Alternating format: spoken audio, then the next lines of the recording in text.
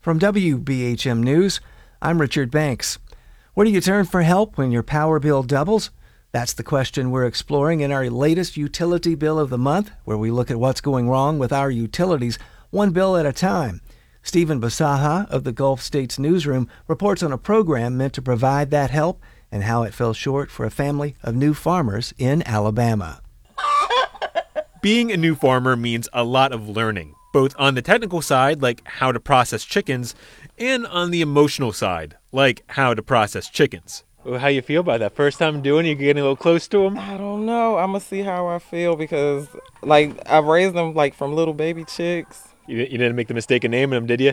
My kids did. Oh, no! Dolabriel Curry-Hurst lives about an hour southwest of Birmingham in this rural home with her wife and 2 kids. It's not a big farm, a few chickens and pigs, but Curry-Hurst wants to teach her kids to be self-sufficient. Just the idea that they see us going to get eggs every day is leaving the impression that I don't have to go to Walmart.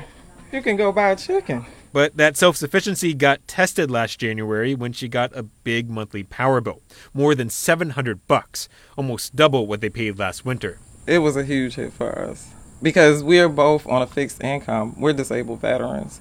So it's not like I could just go to work and work some overtime and, fix that.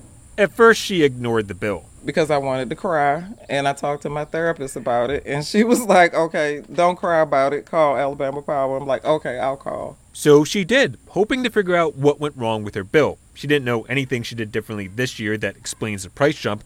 And the person she gets at Alabama Power said, hey, you should reach out to your local community action group.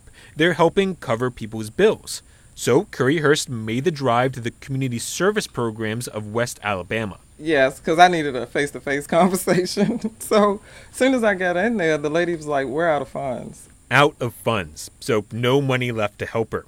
The program Curry-Hurst was looking to get aid from is called LIHEAP, the Low Income Home Energy Assistance Program. As the name implies, it helps pay for the power bills for people with low incomes. LIHEAP is a critical program. William Bryan is with the Southeast Energy Efficiency Alliance. And I want to really stress that it is one of the few stopgaps that we have for these kinds of issues. The main issue being 1 out of 3 people in the South having trouble paying their power bills. So Bryan was not surprised Curry-Hurst was told the money had run out. The scale of the problem is huge, and the scale of the funding that is being deployed to address the problem is not. In Alabama, Mississippi, and Louisiana, only about 12% of people eligible for LIHEAP help actually got it in 2021. That's according to the Rocky Mountain Institute. The energy advocacy group added that to cover everyone who qualifies, the program would need billions more from Congress. That's a tough sell for politicians looking to cut spending. Well, the thing about utility bills is they get paid one way or another. Joseph Daniels is with the Rocky Mountain Institute, and he says if it's not LIHEAP covering the utility's expenses for low-income customers, the utility will get the money by raising rates on everyone.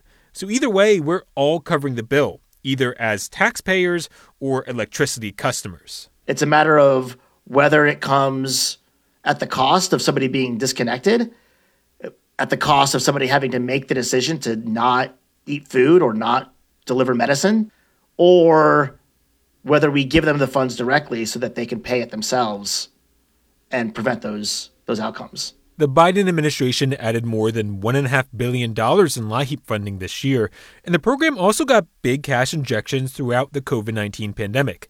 And because of that, the West Alabama Community Action Group says they haven't run out of funds in years. So it's not clear why Curry-Hurst was told the group had no money left to help her.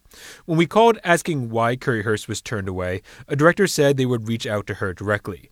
But for Curry-Hurst's wife, Tyronda, the biggest problem is not a lack of funds. My issue with Alabama Power was that when you call, they will come to you and say something like, well, community action is paying bills. Okay, but I didn't ask you for help to pay the bill. I said, why is my bill this high?